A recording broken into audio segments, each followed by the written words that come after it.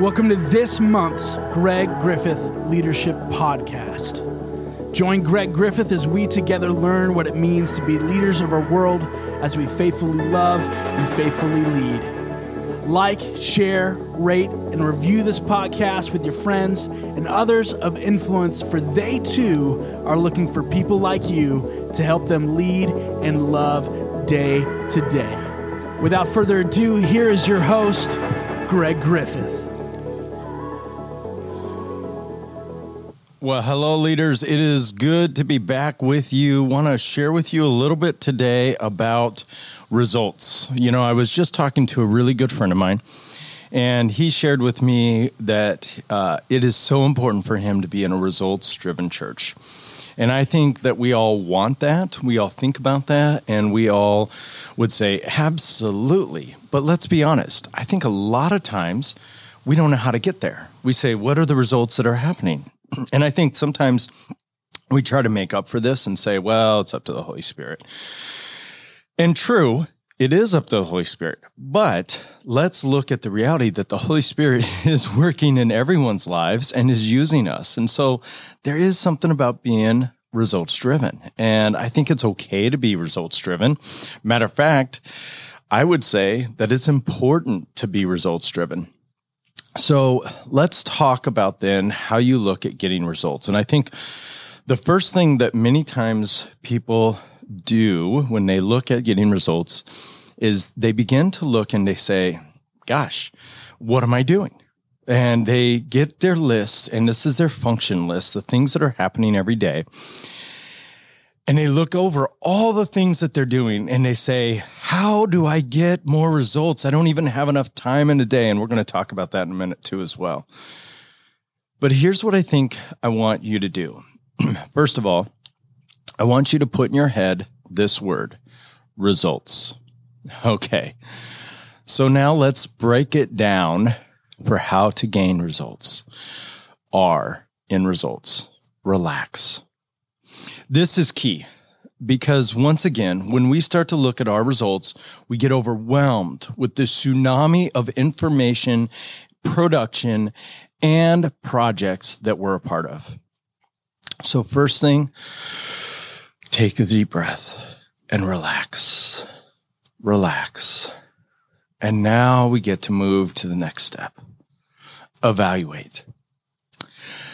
What are you doing? And not even like the measure of what you're doing, of how much of it is, but what's gaining steam and where are you finding life? So this is where I want you to start.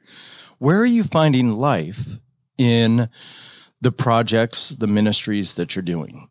And then what's gaining steam? What are you finding that you're doing that you're saying, man, this is really working. This is going great. This, I can see the ball moving forward. Where is it that the amount of efforts you do that you can say, man, if I just pour 10% into this, it goes really great and it goes really far. I don't feel like I'm pouring 90% into something and just gaining a yard. I feel like I pour 10% into something and we gain a first down.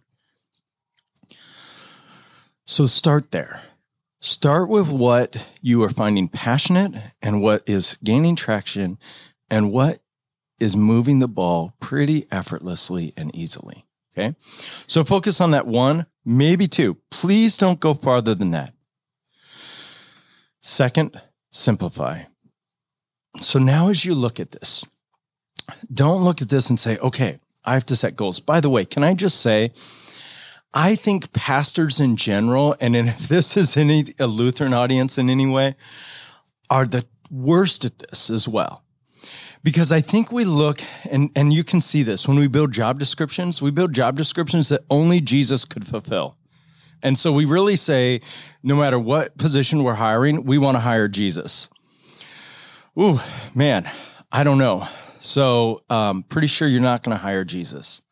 But I also think when we look at our goals, we look and we fill this huge list of goals, and it's almost to provide a self-worth for ourselves. So here's what I would do.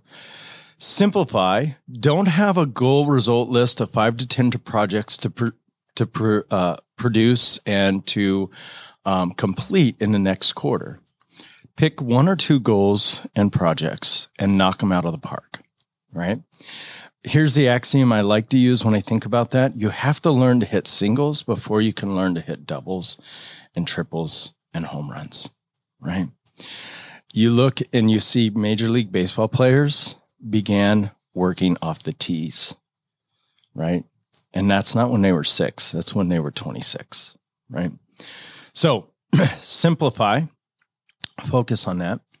Utilize what resources you have around you in order to produce the results you desire. What assets are there? Volunteers, possibly. People, money, traction, others that say, this is what I want to do. And also, don't reinvent everything. You don't have to create everything from scratch. So just utilize what's there. I guarantee that as you simplify and you focus, you already have the things you need in order to produce the results you want. You already have all the things you need in order to produce the results you want. So let's just recap real quick. R for relax, E for evaluate, S for simplify, U for utilize, L for leverage. Leverage your giftedness and the giftedness of others. Maybe you're not a discernment person. Maybe you're not the finisher. Maybe you're the dreamer. Maybe you're the finisher, but not the dreamer. Find someone around you and your volunteers or your staff or whoever to project plan together. Don't do this in a silo or a vacuum. And it doesn't matter how big your church is, there are people wanting to work with you and alongside of you. So leverage that giftedness and the giftedness of others.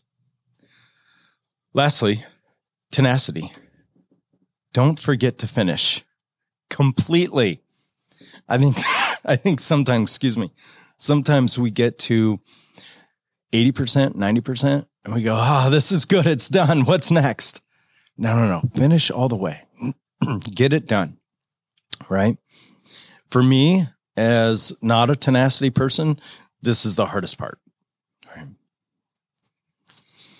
And then the S in results, succeed. This is the success you'll have when you put these things in place. When you relax, when you evaluate, when you simplify, when you utilize, when you leverage, and when you're tenacious. And don't forget to celebrate the results. Celebrate the win, and then start with your next project, right? So once again, it is good to be a part of a result-driven church, result-driven industry, result-driven business. It's learning and leading those things out. Next month, we're going to talk about the difference between lag goals and lead goals in order to get those results. But leaders, once again, thanks so much for joining me today. Like, share this, get this out there. Hey, real quick, I'm going to start something new. I'm not paid for this in any way. I just like doing this. A book of the month that I'm recommending. I'm recommending to you right now, especially with this, I'm recommending to you Carey Nieuwhof's new book, At Your Best. I just read it. It is a really great read, quick read, chocked full of free resources inside the book. So make sure you get the book. It's on Barnes & Noble, Christian Books distributors, or christianbook.com, Goodreads.